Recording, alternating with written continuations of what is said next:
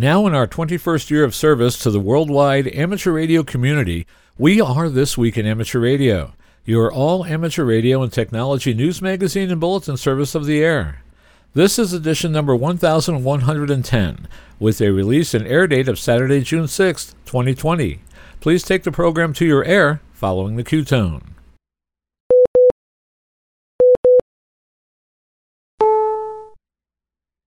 Now in our 21st year of service to the amateur radio community around the world, we are This Week in Amateur Radio, North America's premier amateur radio and technology news magazine and bulletin service of the air. Here are the stories for release around the earth as we come to air with edition number 1110 of This Week in Amateur Radio. Don Grady, N2SRK, is appointed the new Rocky Mountain Division Director. The ARRL Spring 2020 Section Manager election results are announced, and we will have the results. Amateurs around the globe are reporting 6 meters is very hot. Astronauts Bob Behnken, KE5GGX, and fellow astronaut Doug Hurley are settling in on board the space station after an historic launch. The 2020 Huntsville Hamfest is canceled. We will have the details. IARU Region 2 Executive Committee meets via a teleconference. We'll tell you what that was all about. There was an amazing opening this past week on 2 meters, and an amateur in Utah helps rescuers assist people trapped in a minivan floating in a river. We will have the story in this week's report. These headline stories will come to you in a moment along with this week's special features. We'll visit with Bruce Page, KK5DO, and get an update from AMSAT and what's new with all of those amateur satellites in orbit. Our technology reporter, Leo Laporte, W6TWT, talks about the latest technology, including the recent SpaceX Dragon launch to the International Space Station and how it is designed to attract young people into the sciences. Australia's own Arno Benschop, VK6FLAB, takes a close-up look at the Hubble coaxial cable. Our own amateur radio historian Bill Continelli, W2XOY, returns with another edition of the Ancient Amateur Archives. This week, Bill takes a look at radio during the early and mid-1930s. Our tower climbing and antenna master, Greg Stoddard, KF9MP, talks about precautions that you should be taking when climbing a commercial tower. And we will have part 2 of a 3-part talk conducted by QSO Today host Eric Guth for Z1UG with amateur radio's #1 cheerleader, Gordon West, WB6NOA. That's all straight ahead as North America's premier amateur radio and technology news magazine and bulletin service, This Week in Amateur Radio, takes to the air right now. Reporting from our headquarters studio here in sunny, cloudy, rainy, take your choice, Albany, New York, I'm George, W2XBS. And reporting from our news bureau in Rochester, New York, I'm Dave Wilson, WA2HOY. And reporting from our news bureau just outside Albany, New York, in the Geek Cave studios, I'm Rich Lawrence, KB2MOB. And reporting from our amateur radio station on our farmette in the Catskill Mountains, where the garden corn is up 6 inches, I'm Don Hewlett, K2ATJ. And reporting from our news bureau in Fayetteville, Arkansas, where we're now looking for the thermostat on that yellow ball in the sky, 'cause it's hot outside, I'm Will Rogers, K5WLR. 30 minutes of solid amateur radio news begins now. ARRL President Rick Roderick, K5UR, has appointed Dan Grady, N2SRK of Aurora, Colorado, as the new Rocky Mountain Division Vice Director. With more details on this appointment, we go to Steve Ford, WB8IMY, reporting from Newington.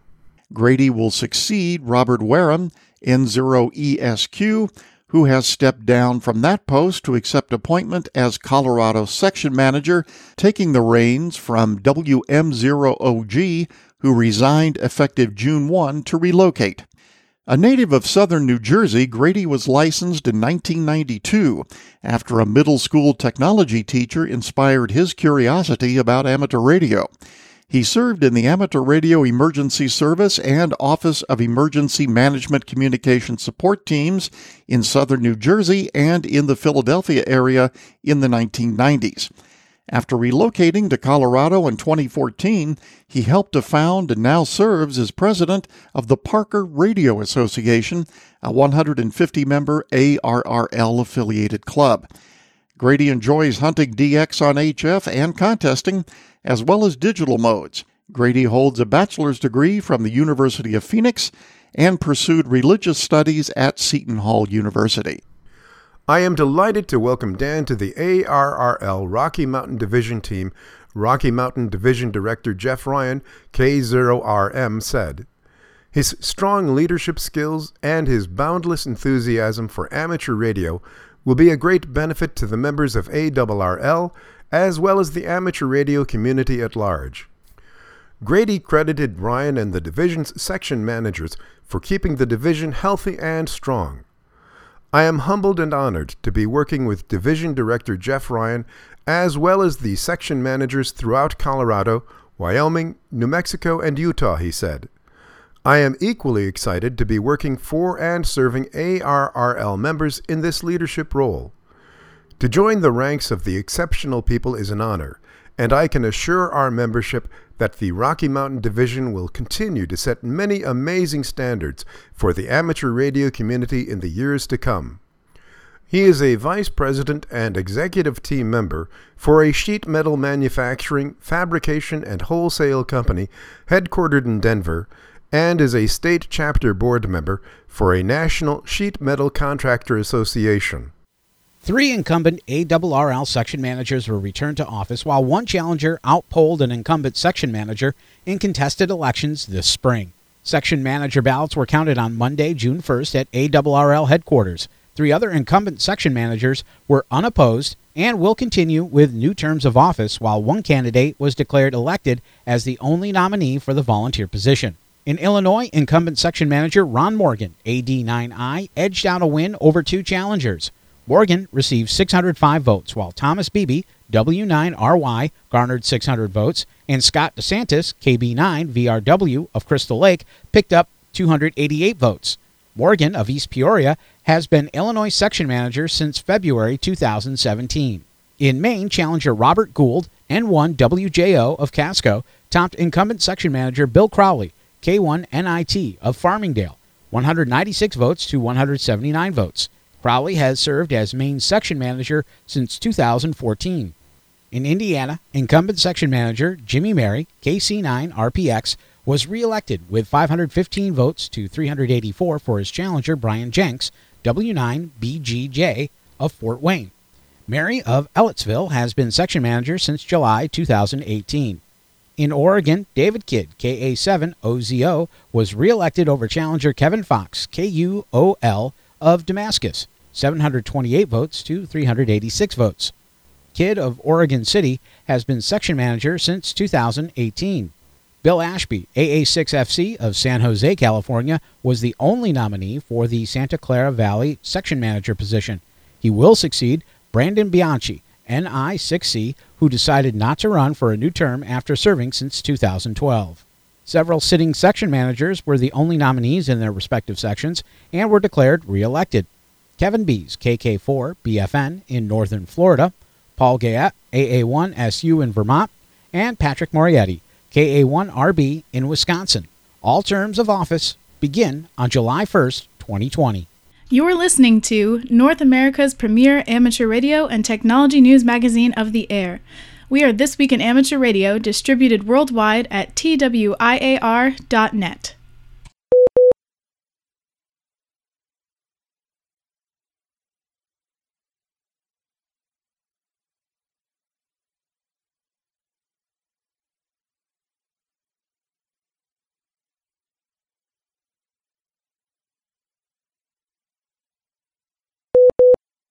In recent days, 6 Meters has been living up to its name of the Magic Band. On May 30th, around 1200 UTC, Rich Zwirko, K1HTV in Virginia, worked Nicholas Smenenikoff, TT8SN in Chad, who answered his CQ on FT8. After the quick exchange, a K1HTV alerted several local 6-meter DXers, who were also able to snag the rare one. TT8SN was able to work into the U.S. Mid-Atlantic and Arkansas regions as well as West Virginia on FT8. before switching to CW at about 1300 UTC and then alternating between the two modes over the next hour. Yves Collet, 6W1TA in Senegal, also showed up on the band, and K1HTV and other stations were also able to put him in the logbook as well. So the 6-meter E-skip season has begun, Zwerko remarked. Who knows what kind of magic the band will serve up. What's being called a historic opening on 6 meters occurred on May 31st when David Schaller, W7FN in the Pacific Northwest, saw the band open around 1430 UTC and stay open for a couple of hours. W7FN worked 12 DXCC entities on FT8 on the 50.323 MHz band. Other stations had similar success. Schaller said longtime 6-meter DXers from his area reported never having experienced a 6-meter opening to Europe like the one on May 30th. On May 28th, Bill Steffi, NYNH, just south of Pittsburgh, reported working 3 European stations on FT8 around 2200 UTC. 6 meters has been great this week. Steve Fetter, WA8UEG in eastern Pennsylvania, observed after working stations in the Caribbean and in Europe. From Greenland to Bo Christensen, OX3LX has been showing up on 6 meters on FT8 between 20 through 30 and 0000 UTC. He's been reported working in the mid-Atlantic stations with a good signal. Mark Murray, W2OR in Florida, took advantage of an opening to Japan on the evening of May 22nd. Both Florida stations each worked 20 or more Japanese stations, and one was said to have had 40 stations in Japan. W2OR said it was an incredible number for an opening that didn't last. On the previous evening, a similar opening occurred from Wisconsin and other parts of the upper Midwest. Jim Reisert, AD1C, reported that stations in Wisconsin and Minnesota were able to work Hawaii on 6 meters, starting around 2300 UTC on May 24th. The stations he made contacts with included NH6Y, KH6ZM, and KH6U. The stations were using FT8 during all of these openings. John Sweeney, K9EL in Illinois, worked 3 Hawaiian stations from 2240 to 2250 UTC. Confirmations came through quickly on Logbook of the World, too. He called it the best 6-meter opening to Hawaii from W9 land that he'd ever seen.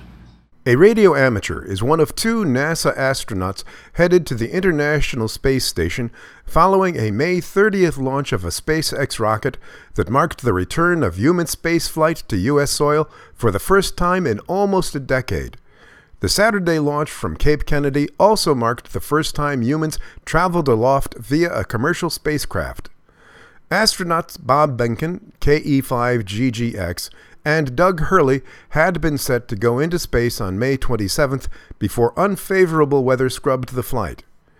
Crew Dragon has separated from Falcon 9's second stage and is on its way to the International Space Station, a SpaceX tweet said.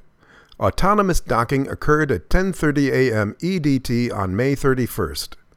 The so-called Demo 2 is the final major test for SpaceX's human spaceflight system to be certified by NASA for operational crew missions to and from the ISS.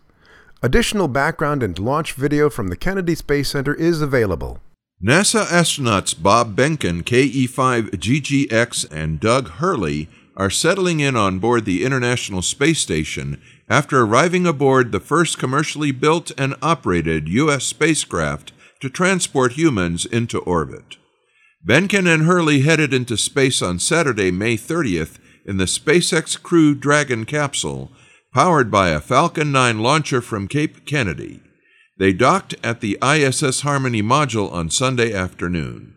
Space Station Commander Chris Cassidy, KF-5KDR, and crew members Anatoly Ivanishin and Ivan Wagner welcomed their new colleagues. The whole world saw this mission, and we are so proud of everything you've done for our country and, in fact, to inspire the world, NASA Administrator Jim Bridenstine told the crew. This represents a transition in how we do spaceflight from the United States of America. NASA is not going to purchase, own, and operate rockets and capsules the way we used to. We're going to partner with commercial industry. This would apply to future moon missions, Bridenstine added. For the past 9 years, human crews were transported to and from the ISS via Russian Soyuz vehicles. After they reached orbit, Benkin and Hurley named their Crew Dragon spacecraft Endeavour as a tribute to the first space shuttle each astronaut had flown aboard. The Dragon capsule docked to the ISS flawlessly and without human intervention. The SpaceX vehicle will undergo considerable inspection over the next couple of weeks as part of the process of declaring the Dragon operational. This past weekend's mission was SpaceX's second spaceflight test, Demo 2 of its Crew Dragon, but it was the first test with astronauts aboard.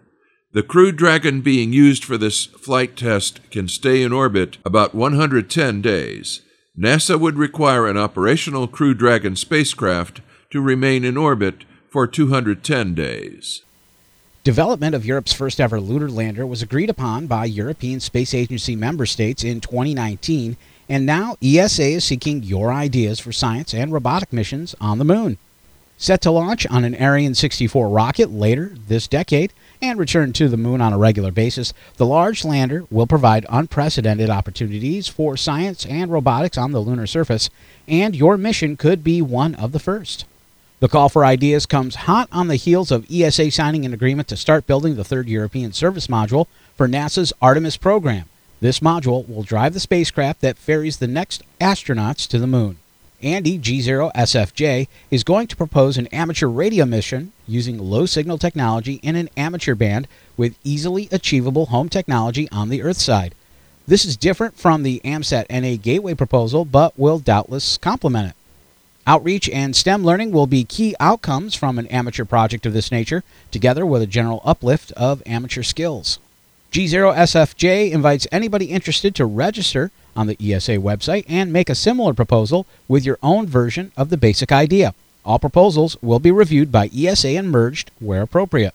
We're looking for ideas that align with ESA's strategy for exploration to inspire, create new knowledge, grow international cooperation, and create economic growth and industrial competitiveness.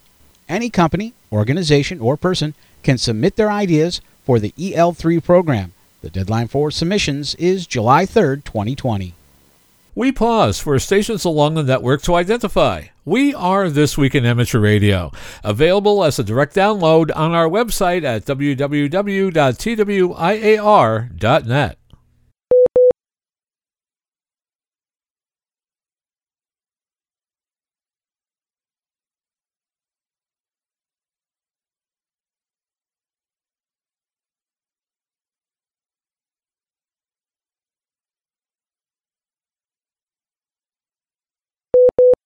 The International Amateur Radio Union Region 2 Executive Committee held its quarterly meeting on May 28th via video conference.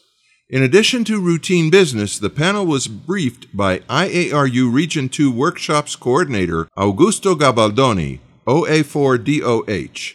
He reported that, as of the meeting date, nearly 400 people have subscribed and more than 2,800 have viewed the first 4 workshops, either live on Zoom or on YouTube. Participants have been from almost every country in the Americas, as well as some from Asia, Europe, and other parts of the world. Feedback has been very positive, Gabaldoni said, both from participants and from Region 2 member societies with a common theme: when are you doing another one? All IARU Region 2 workshops are free and open to anyone interested. They are available live on Zoom and also on YouTube, where they are recorded and available for future access.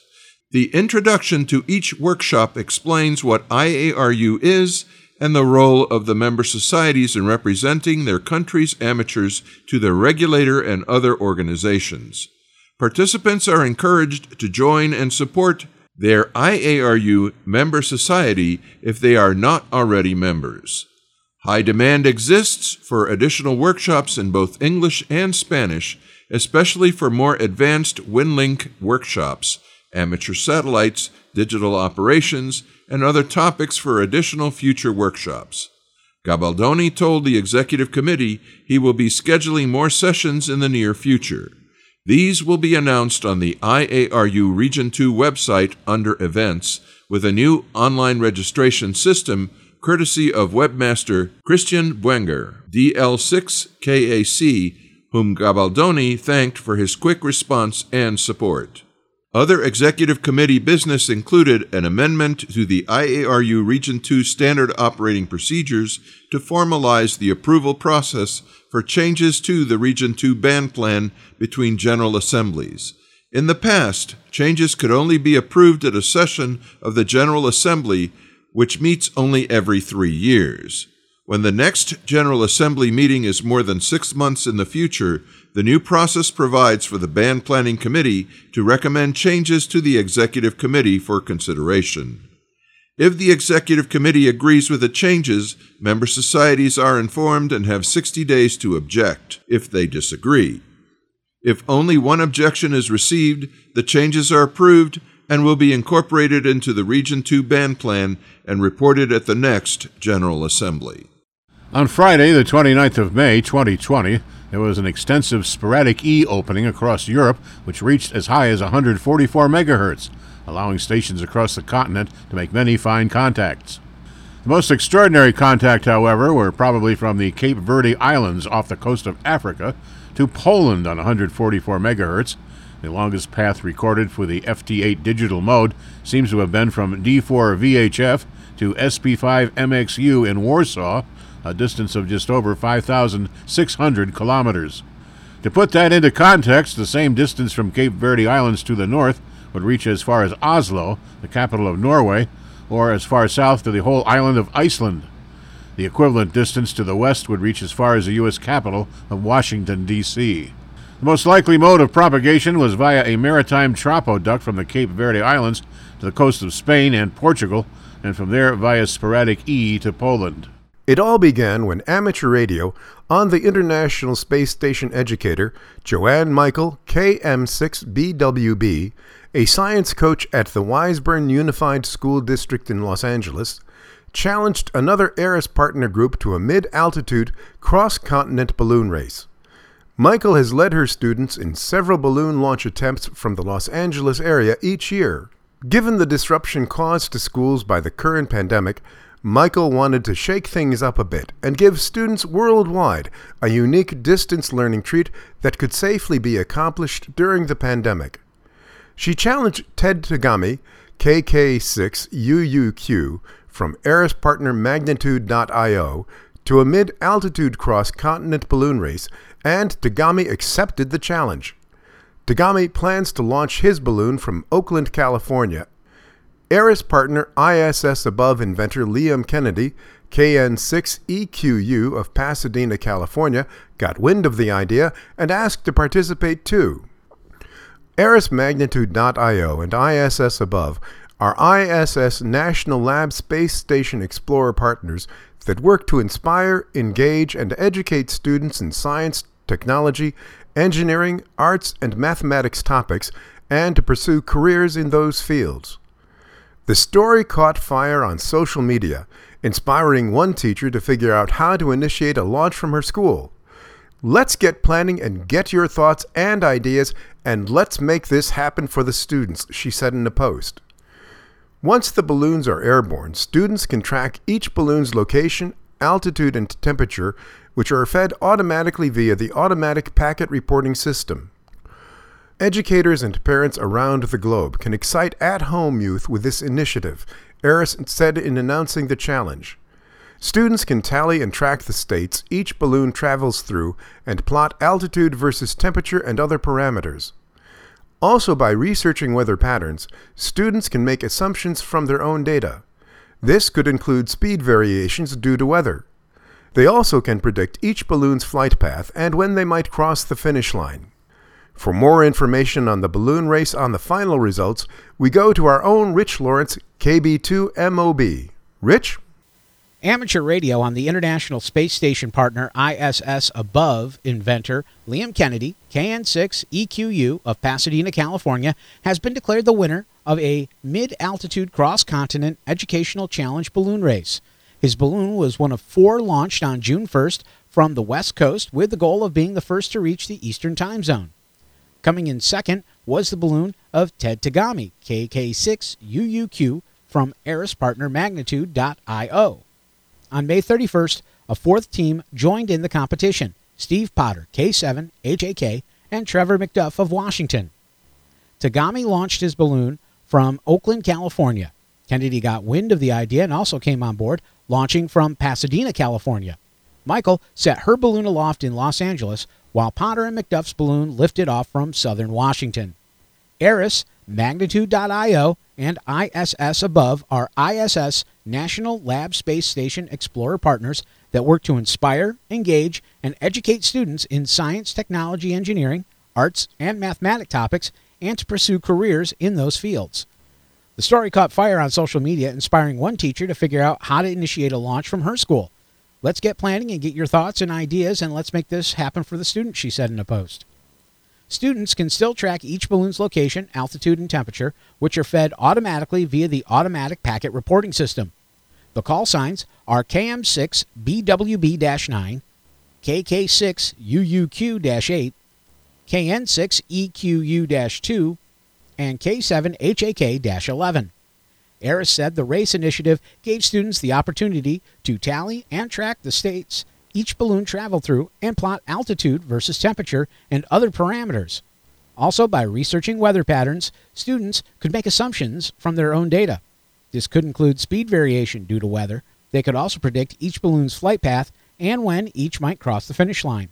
For more information on the balloon launch, lesson plans, and the live stream video link, visit the Aris Mid-Altitude Balloon Race webpage. You're listening to North America's premier amateur radio and technology news magazine of the air. We are This Week in Amateur Radio, distributed worldwide at TWIAR.net.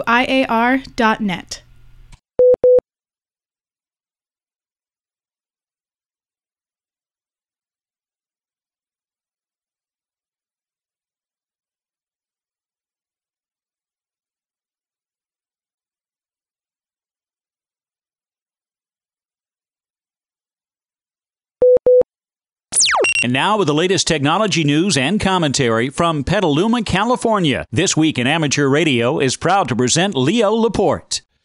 Are you watching the launch? I shouldn't, first rule of radio, never talk about competing content. But in about an hour and a half, a little less, we're going to have the first manned space launch in, since 2011, 9 years, since the shuttle Atlantis. That was the last one. Now we're going back in space. The Dragon, and then this time it's what's interesting. It's NASA, yeah, but it's a vehicle, a launch vehicle, developed, created by a private space entity, commercial space. That's a big difference. In this case, Elon Musk's SpaceX, and you could tell there's a little Elon. There's a little bit of Elon in this launch. Elon Musk, who is also, besides SpaceX, which he founded in, I think, 2002, and its stated goal is not to, supply food to the space station. That's just an interim goal. Its stated mission, its long-term goal, is to put a man on Mars, or woman, on Mars. On Mars. Elon has Elon's a character, isn't he? He's very committed to this notion that we gotta get out of here. Some people, will say, "Oh, you know what would be good to fix the planet, so that we can stay here." But Elon says, "No, let's not fix it. Let's just get out of here. Let's go. Let's evacuate." And it starts with a mission to Mars. So that's what SpaceX's goal is. And they're pretty far along. Here we are with a manned mission in the Dragon vehicle. You also know there's a little Elon in this because there's some things about it that are very Elon. For instance, the Dragon has LiDAR. LiDAR is they even call it autonomous docking, like the Tesla. It will, that's good. It will dock itself. And if you've there is an online simulator from NASA and SpaceX for the docking simulator. And if you've done it, it's hard. It's iss-sim.spacex.com. And it is using the Dragon X controls. And you have it's pretty cool, actually. Cool is a word you're going to hear a lot during this launch. Everything's cool. It feels like the broadcast, which I've been watching on NASA TV. You can also watch it on YouTube Live. There, again, I plugged a competitor. That's okay. It's okay. I understand the excitement people have around this. I do, too. If you're into tech, you're kind of into space, right? That's kind of, they're related. There's a lot of tech in this stuff. I grew up watching as a kid, the Gemini. Walter Cronkite sitting there. The Gemini, Mercury, Gemini, then the Apollo.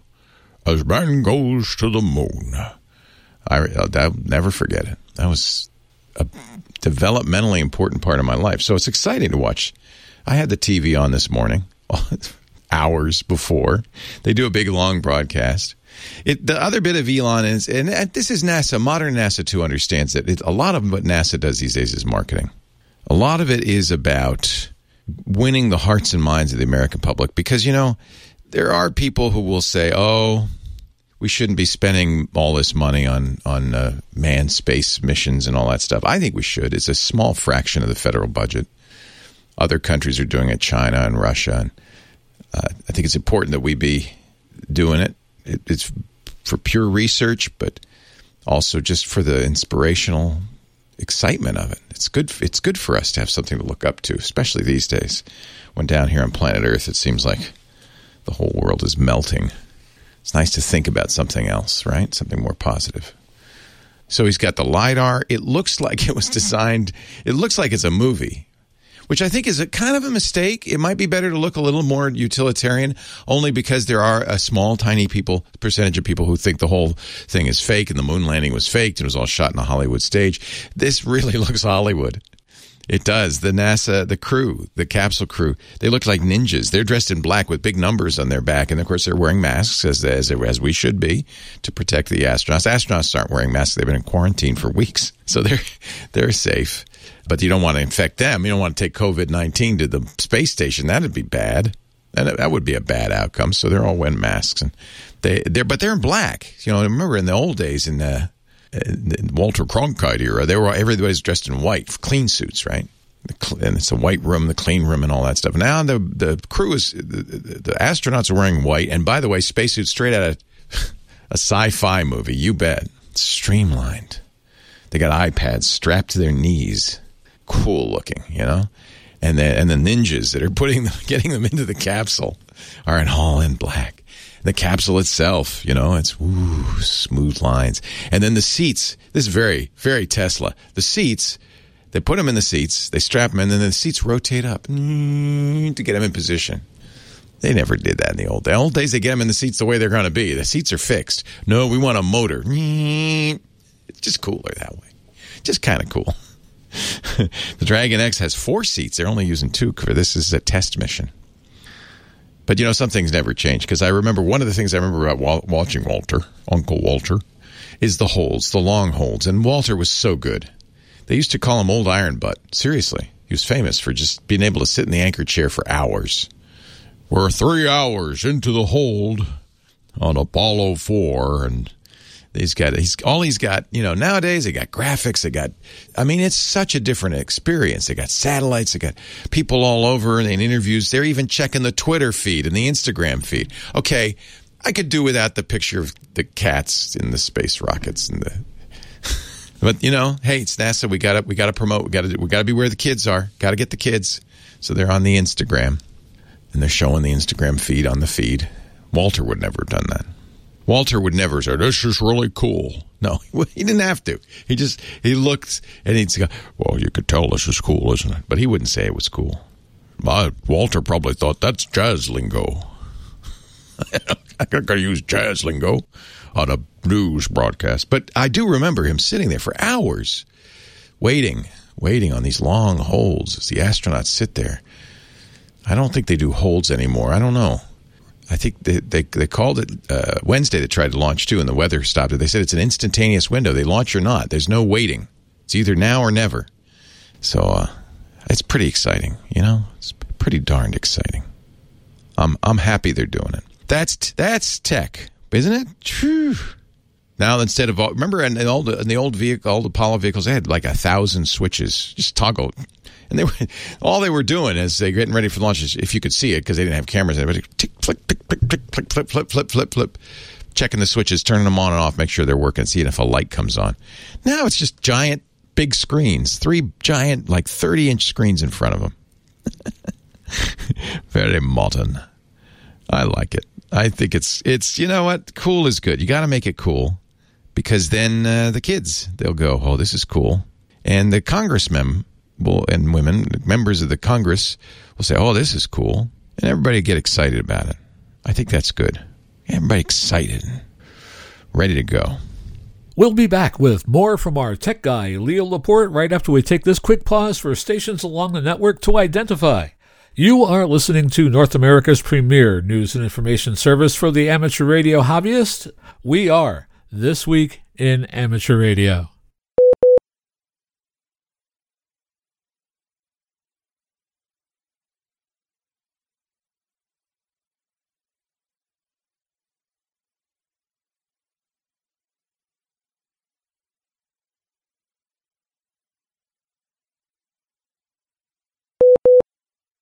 We're about a minute and a half away from the launch of Stage 2 lock float is closed out. Propellant fills are complete. The Dragon X vehicle, SpaceX's mission to the International Space Station. The first time humans have been launched into space from the United States soil since 2011. So I'm going to leave that audio up so we can do that together because I have a feeling 34 seconds to if I don't, launch. nobody will be listening to the radio. Pretty exciting stuff, I have to say. And if you're into technology, I think it's not surprising that you'd be into the SpaceX launch because this is technology at its highest, right? I always talk about the fact that technology is an expression of science. It really comes down to science and the scientific method, which was essentially discovered and perfected several hundred years ago Falcon in the 9 Enlightenment. startup. Dragon is in countdown. The notion that STS is armed for launch. you make a theory, you test that theory. Under a minute now, the FTS, the Flight Termination System, has been armed. You don't believe it until it's been proven so, and then you're always open to new theories. And if it weren't for science, we wouldn't have technology. And if not for technology, we wouldn't. Let's light this candle. We wouldn't be lighting this particular candle. It's very exciting. T-minus 30 seconds. It's a beautiful view. They thought it was only about a 50% chance of launch in Florida because, of course, May in Florida, a lot of overcast skies. But Stage 1 tanks pressing for flight. they've been given permission to launch, and they are about to go. 10, Doug and 9, Bob. 8, 7, 6, 5, 4, 3, 2, 1, 0. Ignition.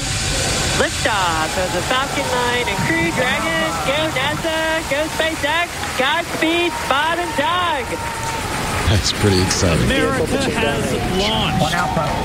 And so rises a new era of American spaceflight, and with it the ambitions of a new generation continuing the dream. 20 seconds into flight, Stage 1 propulsion is nominal.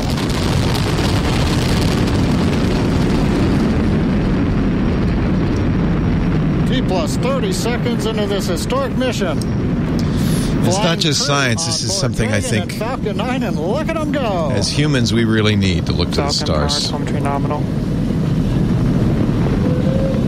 M1D throttle down. To feel the hope. Throttling down to get ready for the period of maximum dynamic pressure. It's been a very difficult week in the U.S. We're in the throttle bucket.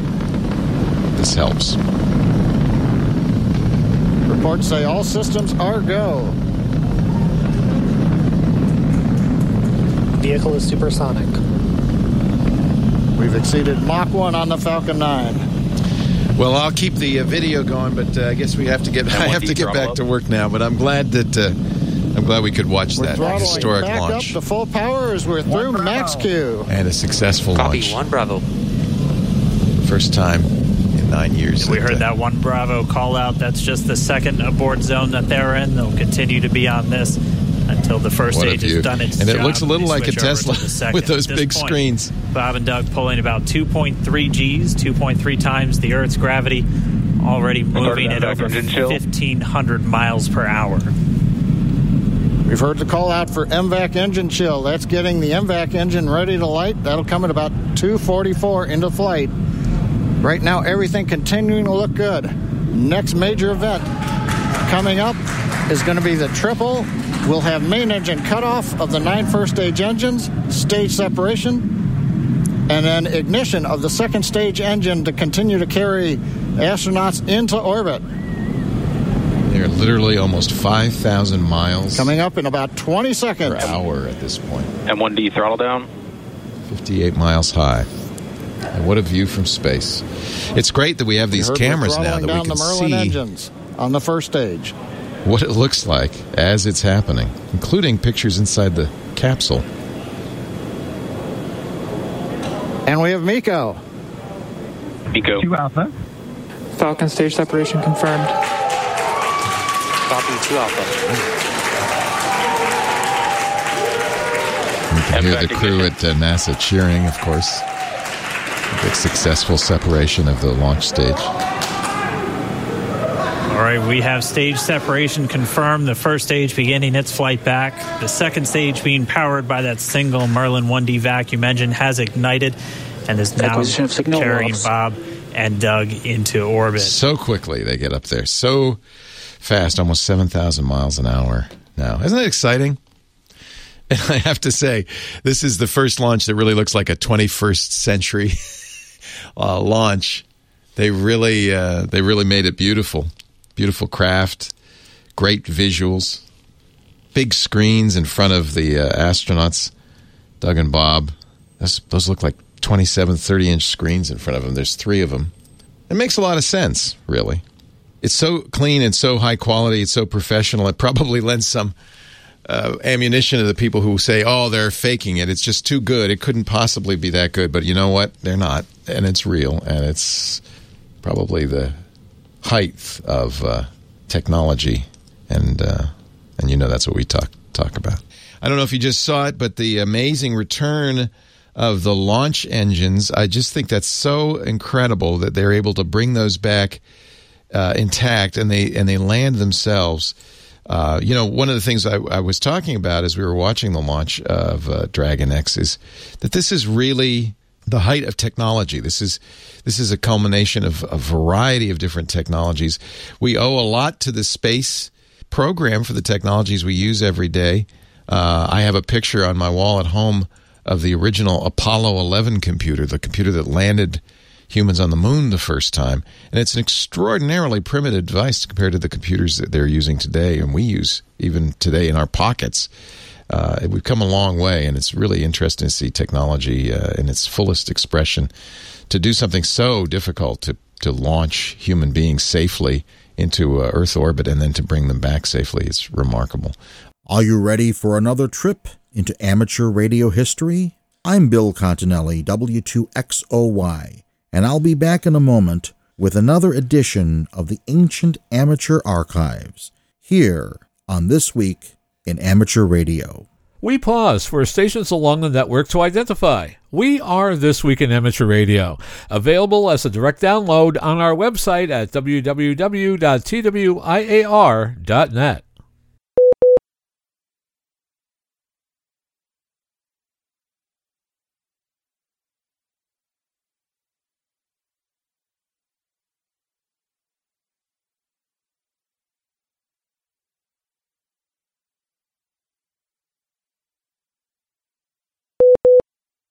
On March 4, 1929, Herbert Hoover, the former Secretary of Commerce, who had helped amateur radio during its embryonic years, became President of the United States. Less than 8 months later, the nation was thrown into the Great Depression. Stock prices fell 80%, the gross national product fell 50%, and unemployment was at 25%. It did not sound like a good time to waste money on a frivolous hobby such as amateur radio. And yet, the early 1930s was the period of the greatest growth in our history. From 1929 census of 16,829, amateur radio expanded 276% in 5 years to a total of 46,390 in 1934. What was life like in our hobby of 75 years ago? QST was 25 cents per issue.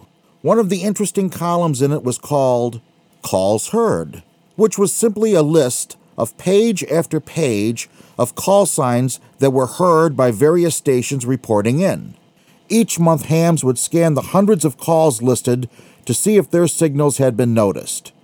One of the call signs listed was W2XAF, which was not an amateur station, but rather the shortwave relay of WGY Schenectady. In fact, in the 1930s, there were so many broadcast stations with shortwave relays that the call book listed them in addition to amateur call signs. Most of the ads in QST at that time were for components to construct your own station. Tubes, resistors, and condensers, not capacitors, condensers, were displayed in full-page ads. RCA and DeForest were the dominant entities in the tube field. If you needed A, B, and C batteries, the Burgess Battery Company in Madison, Wisconsin would supply them. As the 1930s progressed, more companies appeared with kits or even assembled units. Hammarland, then known as Hammarland Roberts Incorporated, made its debut with the AC Pro, an 8-tube superhet receiver. National's new receiver was the SW3. Radio Engineering Labs, known as REL of Long Island City, supplied low-cost transmitters and receiver kits. In 1931, one of these kits was at the center of a legal battle that went all the way to the Supreme Court. RCA, which held the DeForest patents on the regenerative circuit, sued REL. Edwin Armstrong, who actually invented regeneration but lost a controversial court battle with DeForest, saw this as an opportunity to win back his patent. He purchased 51% of REL stock and proceeded to fight the grand battle once more. Unfortunately, in 1934, the Supreme Court ruled that DeForest, not Armstrong, was the inventor of regeneration. Armstrong could take some small consolation in that another of his inventions was finally put to good use in amateur radio: super regeneration. Invented in the early 1920s, super regeneration provides very high sensitivity on AM signals. However, it has almost no selectivity, a very high noise level in the absence of stations, and radiated a broad interfering signal to nearby receivers. It was useless on medium wave or short wave, but was perfect for the 5-meter band at 56 megacycles. During the early 1930s, Ross Hull, QST's associate editor, wrote many articles about 5 meters and the surprising propagation there. Many phone stations appeared on the 56 megacycle band, and almost all used super Regeni receivers, and some even operated full duplex. If UHF phone doesn't interest you, how about amateur television? In 1931, you ask? Unbelievably, the answer is yes. In 1931, an article appeared in QST describing the spinning disc mechanical television system that had been around since the 1920s. It was clumsy and crude, but it worked. The Jenkins Television Corporation of Passaic, New Jersey, offered a spinning disc kit within QST's pages. Within 9 years, however, the mechanical system was rendered obsolete by RCA's all-electronic system. The Madrid Conference was held in 1932. Unlike the 1927 Washington Conference, amateur radio was not in danger and no frequencies were lost. 1932 also saw the expansion of the phone bands, but a special endorsement was needed to operate them. The old man was still around, with his letters in QST about rotten operators, rotten band conditions, rotten stations, etc. In fact, everything that didn't meet the old man standards was rotten. For the past 15 years he had been writing. No one knew who he was. Finally, when Hiram Percy Maxim died in 1936, the ARRL revealed that Maxim indeed was the old man. By the way, since H.P. Maxim, W1AW, was still alive in the early 1930s, the ARRL station call was W1MK. Dealers included Uncle Dave Marks, whose first store was located at 115 North Pearl Street in Albany, New York. This address is significant to me because I now work in the building that stands on that site. By 1934, the Federal Radio Commission was superseded by the FCC, and a new license structure with Class A, Class B, and Class C licenses was in place. In our next installment, we will take a look at the late 1930s, particularly some events in 1938. I hope you can join me. Foundations of Amateur Radio. If you've ever used a spray can of WD-40, you might have wondered what the name means. It stands for Water Displacement 40th Formula. In my time as a radio amateur, I'd never stopped to think what the RG in RG58 stood for. Turns out that it too has a meaning. Radio Guide, though I have found some interesting alternative descriptions where the G stood for government. This radio guide, really a transmission line, gets a signal from point A to point B. Depending on how you construct that transmission line determines what you'll get at the other end. Coaxial cable, or coax, is a length of cable made from several components. There's the outer layer, or jacket, that protects the cable from electrical shorting, UV deterioration and water ingress, which causes all manner of problems. Inside that is an electrically conductive shield that forms one half of the transmission line. Inside that is a dielectric, essentially a separator or insulator between the shield and the innermost or central conductor, the core. Each of these components can change. On the outside, the first thing you might notice is the thickness of the cable. The next thing you might observe is how flexible it is. Below the outer surface, other things can also be altered. For example, the core could be a solid copper wire, or it could be strands of copper. It could be aluminium, silver, or even steel. It might not even be wire. Some coax, like Heliax, used in broadcasting, uses a central conductive tube as the core, with air as the insulator between the core and the shield. The dielectric that separates the core from the shield can be made from different materials, such as plastics, air, and even inert gas, such as nitrogen, and it comes in varying thickness.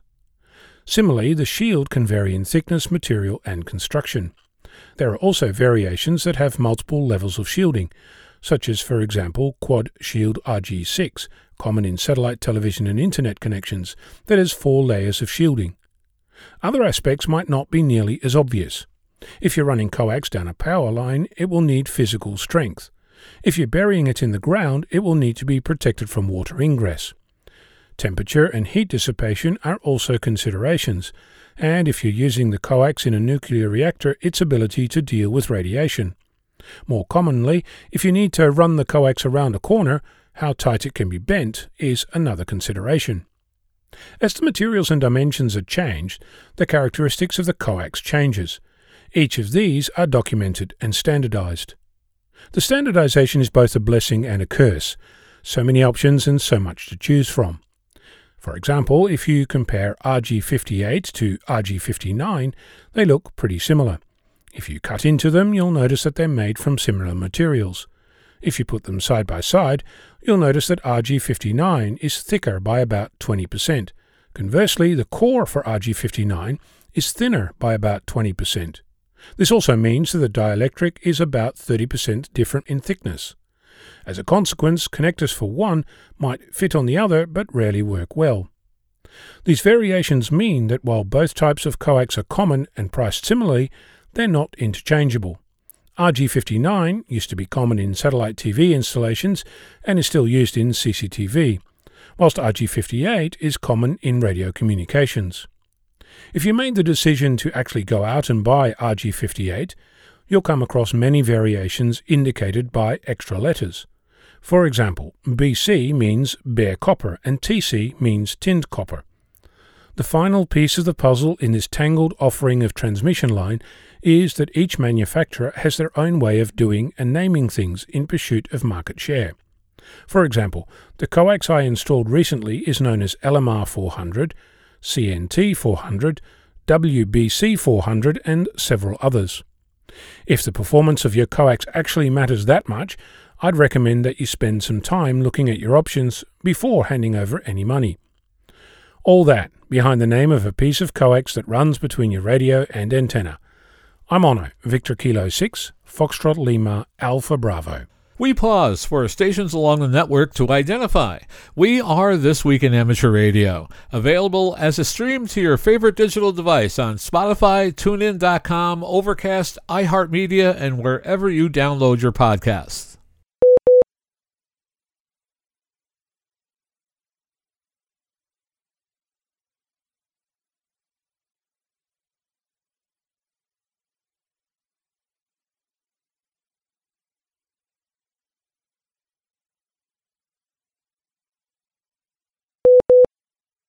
And now here is part 2 of the talk conducted by QSO Today Eric Guth, 4Z1UG, with Amateur Radio's #1 cheerleader, Gordon West, WB6NOA. And as I traveled around, everybody wanted me to write articles for different magazines about both marine and ham radio. So I ended up with writing for a CQ magazine, 73 magazine in the early 70s, Popular Communications, World Radio, Nuts and Bolts. It was fun. I'd get about $80 or $100 for each article, and wow, this was easy money. So I was having a fun time, and I began to have some great times with our readership that certainly knew a lot more technical than I know, because I'd graduated not with an engineering degree from college, but a business degree. So all went well in the 70s, Eric, and about the mid-70s, a phone call came in saying, how would you like to work for a company that produces a ham radio, single sideband radio? Wow, you mean not a modified one, but a real single sideband. So I said, where are you located? And he says, well, we're near the Bay Area. And the company was Sideband Engineers, the SBE. And their big deal was the SBE 33 and 34. But they said, SBE, we also want you to work and head up our CB radio division. So in the 70s, I did a lot of traveling from Orange County up to Sideband Engineers. I'd stay up there for a week and then come back down and have a few days with Susie here.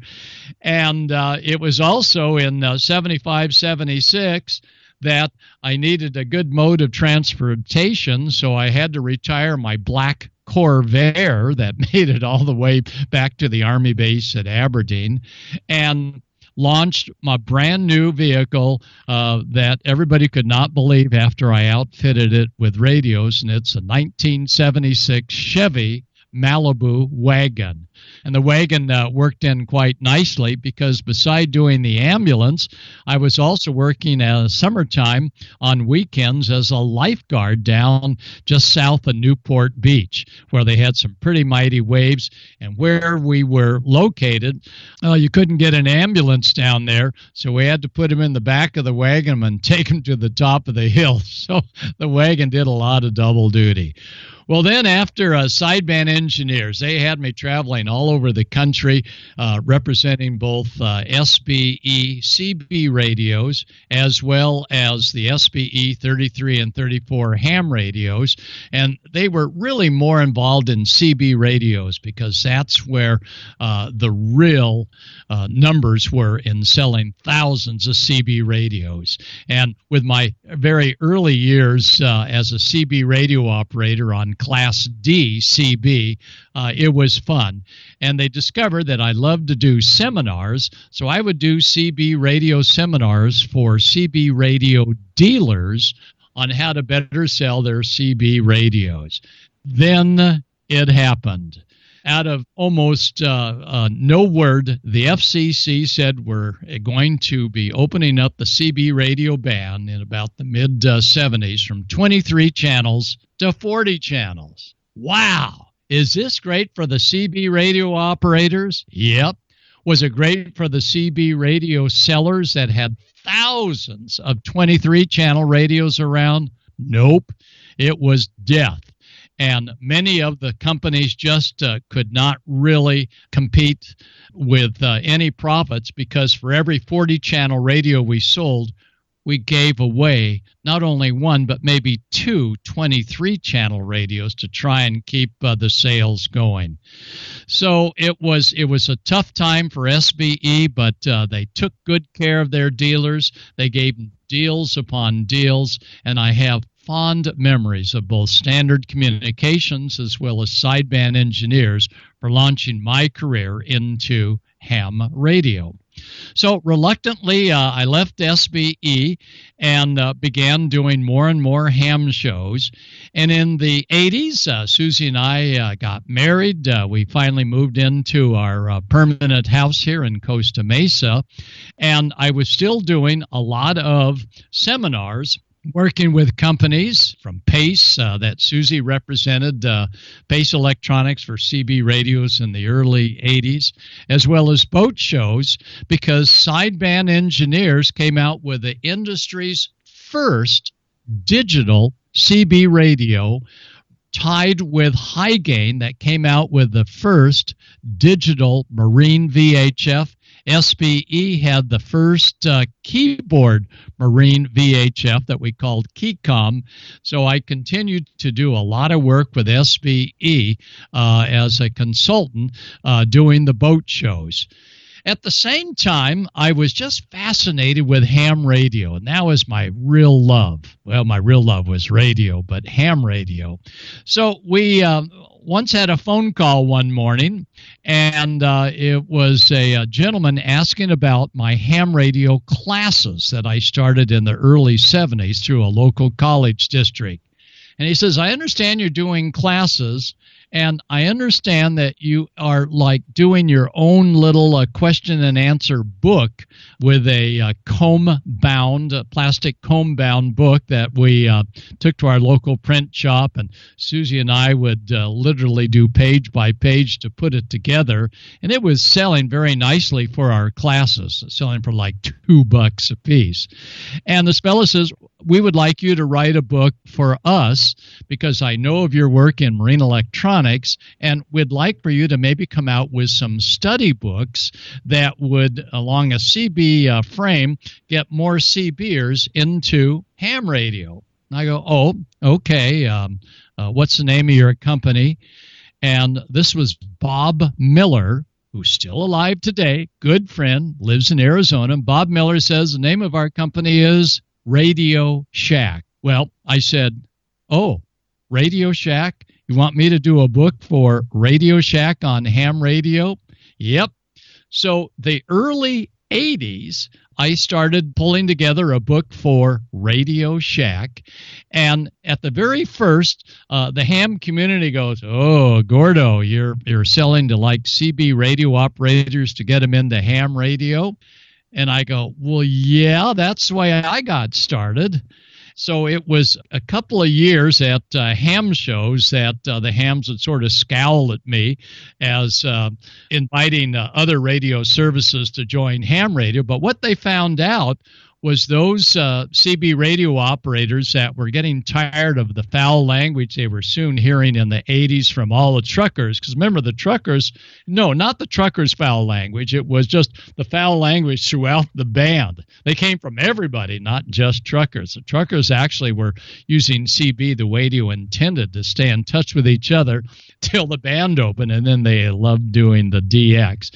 Anyway, I explained to them that those that studied the Radio Shack book, as well as 5-word per minute code cassettes, gosh, remember the cassette tapes? We had a great time, and finally, at date, they said, you know, this is really working out fairly well. So for many, probably 4 or 5 years, I worked with Radio Shack, and then a company working closely with Radio Shack about a mile away called Master Publishing put together a deal where Master Publishing would then take over the arduous job of printing the books, of editing the books. I would still continue to write the books.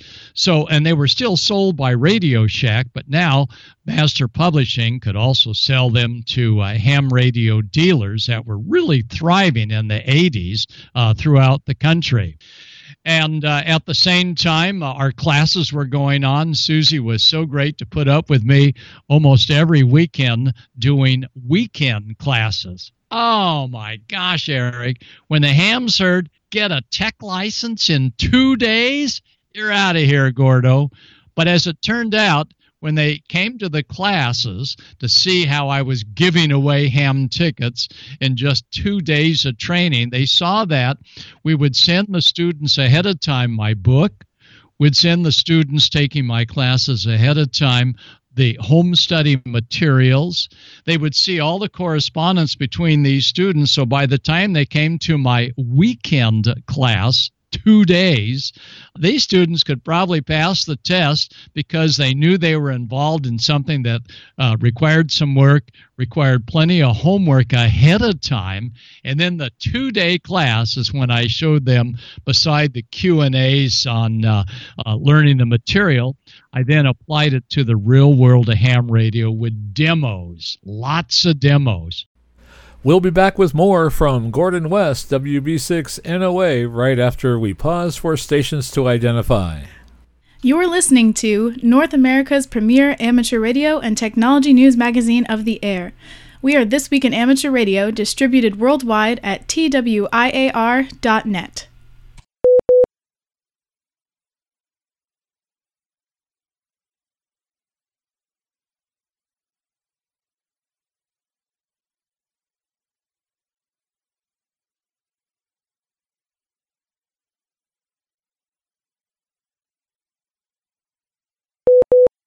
And in our classes, it gave me an opportunity to say, wow, I wish we had a ham class back when I was studying, because before then, the league certainly had their good technical manuals, but they were far too technical for me just to get an entry level or a general class ticket.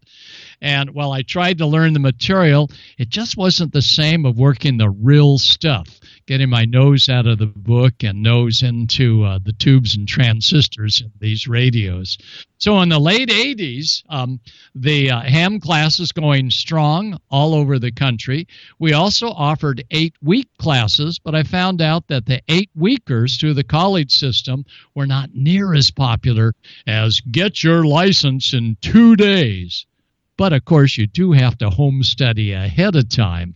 And that was my hook that would reel these folks in, was to promise them a 2-day class and then hit them with all sorts of home study and my fun comments in little newsletters to our students to make sure that they would continue to go ahead. And they did. So in the early 90s, the classes were going just great. I'd do a class every couple of weeks here in the local area, and then I started doing classes as far south as San Diego, including a class in Mexico for the USA ham license for mariners. Then I started doing the classes as far north as Alaska. And these ham radio classes were quite effective because all of the students had to study my stuff ahead of time, and that helped me be sure that my books were accurate, that Master Publishing was working over, and that all of the Q&As really related to the real world of ham radio. And this created interest of my ham radio books that I would be writing about in many of the ham magazines. And Master Publishing had a program where I went through several of the different directors running Master Publishing.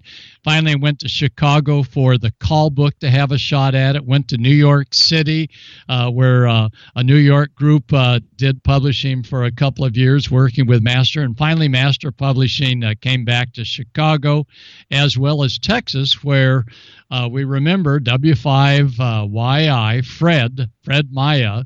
Fred was very instrumental in helping get the books really rolling. And about the 1990s, because of my marine electronics interest, I saw a need for a GROL, commercial book. So I was one of the first to write a commercial book based on Q&As as opposed to the excellent. Kaufman, Electronic Communications by Schrader. These were wonderful books and continue to be in my library. But I found a lot of technicians, after they would read those books, would want sort of a review before taking the commercial exam. And that's when the commercial exams began to become privatized, like the ham radio exams in the 80s. So the 90s were a busy one for me, traveling all over the country, as well as continuing my work with the Radio Club of America, where in the 90s they'd made me a fellow. I was quite honored for that. QCWA got me involved, and it was just fun. And oh yeah, I got my extra as well, my advanced and my extra in the 80s and 90s, as well as, of course, passing the general on the first time. But boy, I was nervous on that 13 word per minute code test, because the FCC would be like looking over your shoulder as you were doing the code copy.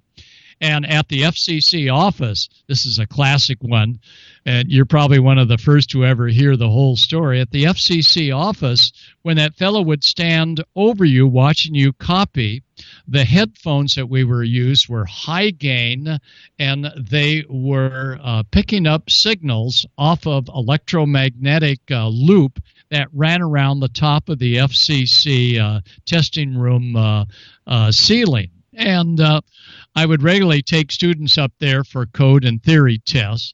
And I said, for the code test, I said, you're going to put on these inductive headphones, and as you move your head around, you're going to hear some hum and so on. But I said, don't worry, a voice will come over saying, this is an FCC, and so on.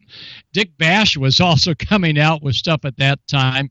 Dick wanted me to get involved with his operation, and he would actually send students to go there and try and memorize the test questions as well as the code. But at the 80s and 90s, that's when the program was turned over to the private sector. But on a few of the last tests at the FCC field offices, I had a student go in there, and we were waiting in the waiting room, waiting for the 20 test and then the 13 test. And all of a sudden, my older ham, this was a ham technician wanting to get his general, he was probably 70. God, old as I am right now recording this for you, Eric. That older ham, he grabbed his earphone and he goes, oh my gosh, what's coming over my earphone? And I said, what is coming over your earphone? And these were hearing aids, of course. They were inductive hearing aids. And he says, listen. And I'm hearing dee-dee-dee-dee-dee-dee-dee, CW. And I go, oh my gosh, you're picking up CW on your inductive earphone? Let's go for a walk. We walked all the way down to the bottom floor of the FCC office. We walked outside. We walked down a block, and his earphones are still picking up the CW that the FCC was using for their ham test. Oh, my gosh. So I thought, well, that would be fun to make sure that my test preparation code tapes followed closely. I never, ever did an identical FCC. No, I never did it. But I did my code tapes and CW practice for test tapes very similar to the FCC. And people this day would say, Gordo, your code tapes are just like what the FCC was sending 40 years ago from their office. And I go, really? And my best reception is I have a yellow dune buggy, and I still have it, Eric. And that yellow dune buggy, I wound about 500 turns of, small little transformer type wire, made a big magnetic loop. I parked 2 blocks away. I could hear the elevators going up and down on this big building. I could hear traffic signals relays clicking, and then all of a sudden, this is an FCC Morse code exam. So I had plenty of the FCC signal that leaked out into the airwaves, and not being on FCC property, I thought, well, heck, if the radio or if the inductive waves go this far, everyone is game. I never told the story to Dick Bash. He would have loved to have done that, and I never ever did a code tape that was the actual message, but it certainly was close to their format. So that was a fun little story, and you'd be surprised how far we picked up those signals.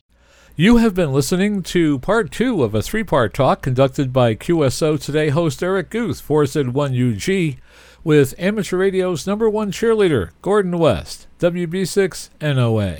We will have the conclusion of Gordon's interview next week here on This Week in Amateur Radio. You're listening to North America's premier amateur radio and technology news magazine of the air. We are This Week in Amateur Radio, distributed worldwide at twiar.net.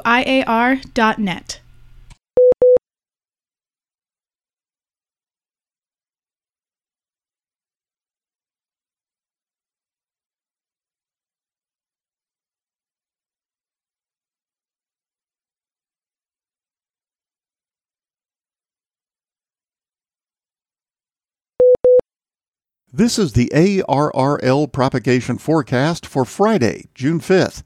Things are looking up on the solar front. We had a tiny sunspot earlier this week, but it soon vanished, and now we have a new spot that's just moving into view. Like the previous sunspot, this one is definitely of the Cycle 25 variety, which is good news for those hoping to an end to the HF propagation doldrums. Assuming the trend continues, we may be starting to climb out of the solar minimum. We have some solar wind blasts on the way for the weekend and next week, but nothing that should cause serious problems. On VHF and UHF, 6 meters has been hot, with enormous transatlantic and trans-Pacific band openings. If that wasn't enough, the spring weather is expected to bring some tropoducting over the next week in western Oregon, extreme southern California, the Midwest, and the Deep South. And now with this week's satellite update, here's Bruce Page, KK5DO. In late May, the USA team of the ARIS International Working Group became an incorporated nonprofit entity in the state of Maryland, officially becoming ARIS USA. This move allows ARIS USA to work as an independent organization soliciting grants and donations. They will continue promoting amateur radio and STEAM, science, technology, engineering, arts, and math within educational organizations and inspire, engage, and educate our next generation of space enthusiasts. ARIS USA will maintain its collaborative work with ARIS International as well as with U.S. sponsors, partners, and interest groups. The main goal of ARIS USA remains as connecting educational groups with opportunities to interact with astronauts aboard the International Space Station. ARIS USA will expand its human spaceflight opportunities with the space agencies beyond low Earth orbit, starting with lunar opportunities, including the Lunar Gateway. Becoming an independent organization has been discussed for quite some time, ARIS USA lead Frank Bauer, KA3HDO, said. The scope and reach of what ARIS accomplishes each year has grown significantly since its humble beginnings in 1996. Our working group status made it cumbersome to establish partnerships, sign agreements, and solicit grants. These can only be done as an established organization. Bauer further elaborated, the ARIS USA team remains deeply indebted to our working group partners, ARRL and AMSAT, who enabled the birth of ARIS, and our steadfast sponsors, NASA Space Communications and Navigation and the ISS National Lab. ARIS USA aims to keep earning high regards from all these partners and sponsors. ARIS USA has applied for USA IRS tax-exempt status as a 501c3. When that arrives, they will be able to accept tax-exempt donations. In the meantime, donations can still be made through AMSAT for ARIS. Thanks to ARIS.org for this story. This is Bruce Page, KK5DO. AMSAT says the aim of its Developing Greater Orbit Larger Footprint, or GOLF, satellite program is to place amateur radio transponders in low Earth orbit, called LEO, medium Earth orbit, called MEO, and eventually high Earth orbit, which is called HEO. The goal of the GOLF program is to work by steps through a series of increasingly capable spacecraft to learn skills and systems for which we do not yet have any low-risk experience. Among these are active attitude control, deployable steerable solar panels, radiation tolerance for commercial off-the-shelf components in higher orbits, and propulsion, AMSAT explains. The first step is to be one or more LEO satellites similar to the existing AO-91 and AO-92, but with technologies needed for higher orbits. With proven technologies, an interim high LEO or MEO satellite would follow on. AMSAT says the eventual goal is a HEO satellite similar to AO-10, AO-13, and AO-40, but at a currently affordable cost combined with significantly enhanced capabilities, which, in turn, will allow the use of much less complex ground stations. The Board of Directors of the YASB Foundation has announced grants of $5,000 each to the Foundation for Amateur Radio and to ARRL scholarship programs for 2020. The board also named Joe Eisenberg, K0NEB, as a recipient of the YASB Excellence Award. This honor recognizes individuals and groups who, through their own service, creativity, effort, and dedication, have made a significant contribution to amateur radio. The YASB Excellence Award is in the form of a cash grant and an individually engraved crystal globe. The YASB Foundation recognized Eisenberg for his contributions to amateur radio through his kit-building seminars, as seen at the Dayton Hamvention and other ham gatherings. He is also the editor of the kit-building column for CQ Magazine. Joe exemplifies the give and back and self-teaching spirit of ham radio, especially in training youngsters, the Foundation said in granting the award. The YASB Foundation has made a supporting grant to the Open Research Institute to enable completion of ORI's Phase 4 ground station project. ORI is a nonprofit IRS 501c3 research and development org that provides all of its work to the general public under the principles of open source and open access to research. The Phase 4 ground station project is an open source satellite ground station for amateur satellite service. Phase 4 would provide designs and equipment for future 5 GHz uplinks and 10 GHz downlink satellites, the so-called 5 and dime paradigm that AMSAT has embraced for its future microwave satellites. Michelle Thompson, W5NYV, leads the Phase 4 group project. WSJT-X version 2.2.0 is now in general availability release after a short stint in beta or release candidate status. WSJT-X version 2.2 offers 10 different protocols or modes: FT4, FT8, JT4, JT9, JT65, QRA64, ISCAT, MSK64, Whisper, and Echo.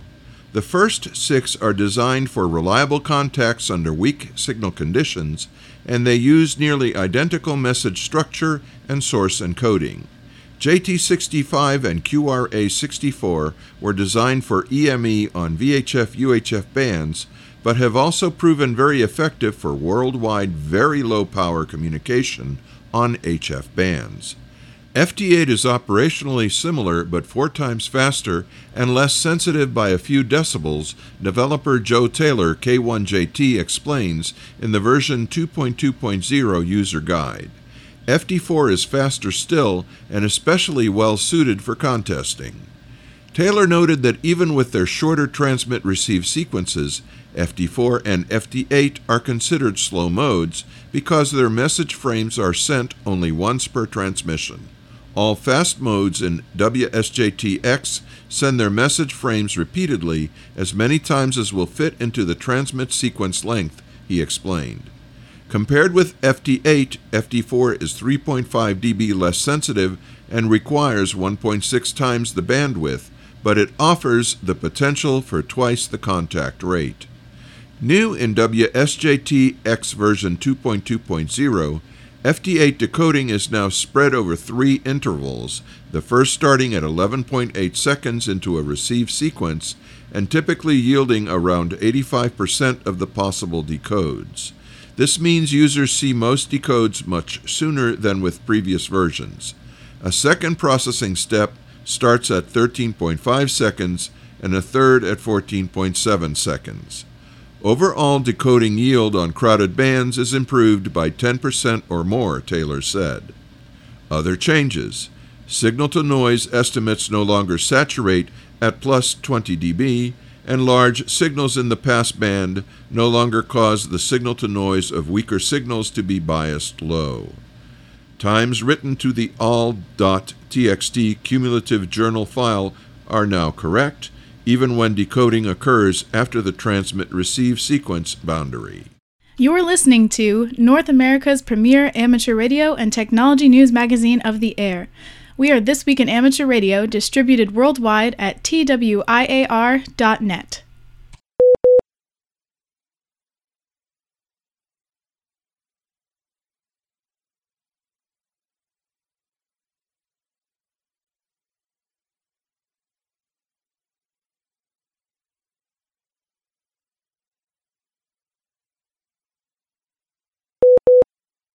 And now, with his segment on tower climbing and antenna safety, here is Arizona's own Greg Stoddard, KF9MP. When climbing on a commercial tower, we need to be aware of RF safety laws. Exposure has been the subject of debate lately, especially since the guidelines have been introduced into the amateur's vocabulary. There are certain requirements you need to be aware of. Some are required by law, and some are not. This all depends on the tower and how it is loaded with commercial services. For those of you who are not aware of the federally mandated safety guidelines, there's a general set of rules about working safely with sources of energy. Lockout, tagout is a phrase which refers to the use of safety devices to help prevent accidental injury to workers servicing equipment. On towers, lockout, tagout can include seals on breaker switches, inline coax switches, or other similar devices. I'm not going to refer to any specifics, but to good personal safety guidelines. If you are working on a shorter tower with perhaps a few paging systems, you need to consider exposure to RF as well as the risk of injury from contact with active antennas. When you are working on or near an antenna or its feed line, you must ensure that it is difficult or impossible for someone to turn on the transmitter while you are on the tower. If you are at 250 feet and your partner is on the ground, another person working in the transmitter shack could easily turn on the transmitter that is attached to your body. It is your responsibility to unplug the transmitter's power cord or remove the fuses, mark or lock the breaker so anyone else not involved in your work cannot accidentally turn on the injury-causing transmitter. Before you start working, make sure everyone in the area is aware of what should or should not be turned on, and install some sort of locking device. A cable tie is suitable as a lockout in many circumstances. I sometimes put cable ties through the holes in the prongs of a 115-volt plug to prevent it from being plugged in while I'm on the tower.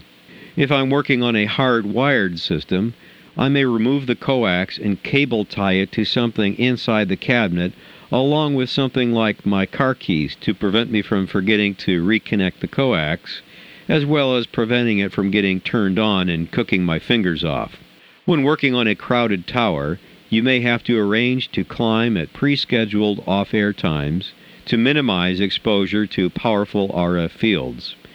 I will not climb near an active broadcast antenna and prefer to climb near active paging system antennas during off-peak times. This is another reason why I prefer to climb at night. The essence of lockout-tagout is to ensure that the system you are working on is at or very close to a zero potential energy state. Equally important is that the energy supply to the device is locked in a zero energy state by any reasonable means which would prevent a casual user from activating the device while you are working on it.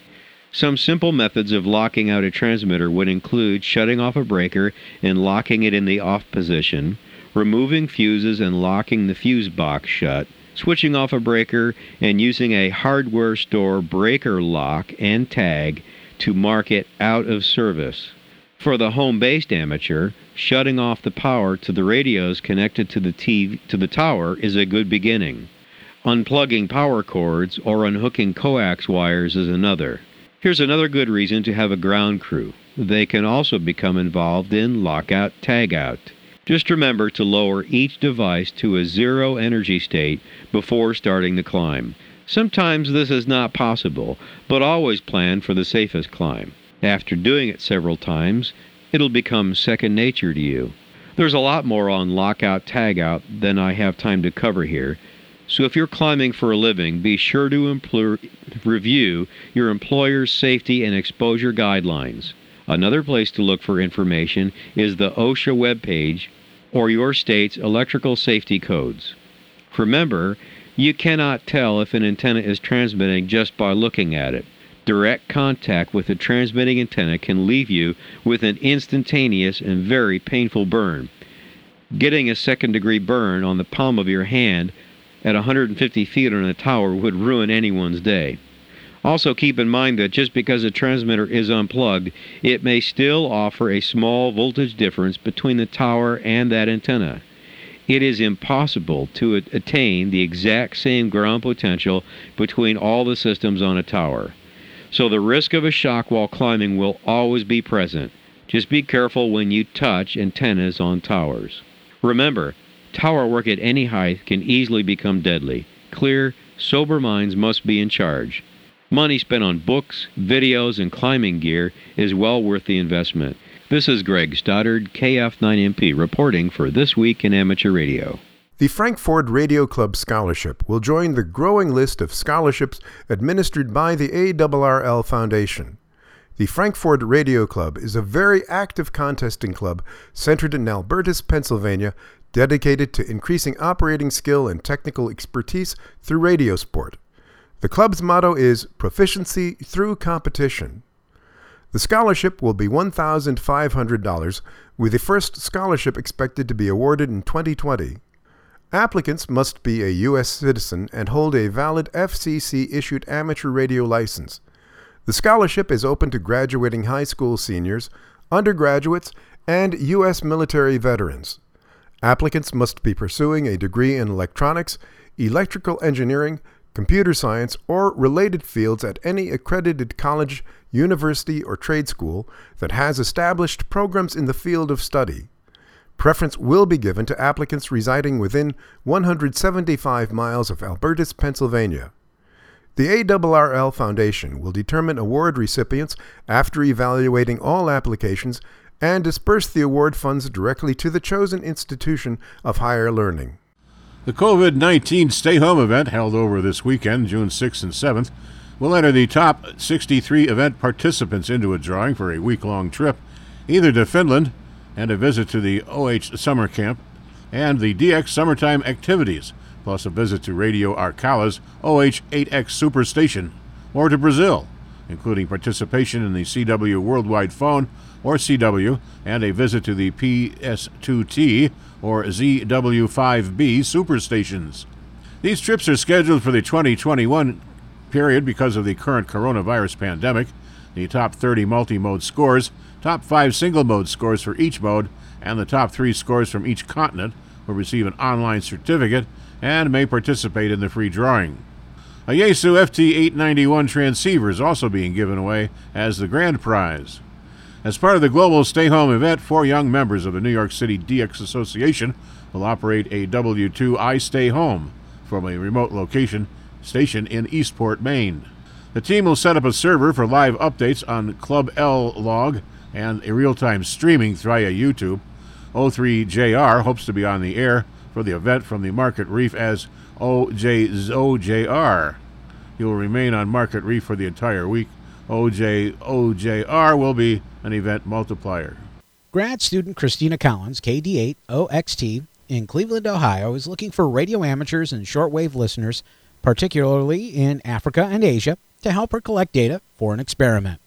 On June 21st, an annual solar eclipse will cross eastern Africa and Asia, affecting the ionosphere and, in turn, radio propagation. We're interested in having amateur radio operators around the path of totality collect Doppler shift data on that day, which can be performed using an HF rig connected to a computer running FLDigi, she said. Details of the experiment are on the HamSci website. 2 data collection exercises will take place, starting with a control day on June 14th UTC, followed by the event on June 20th through 22nd UTC, which encompasses the annual solar eclipse across Eastern Africa and Asia on June 21st. Interested operators may sign up online or contact Christina Collins directly. You're listening to North America's premier amateur radio and technology news magazine of the air. We are This Week in Amateur Radio, distributed worldwide at twiar.net.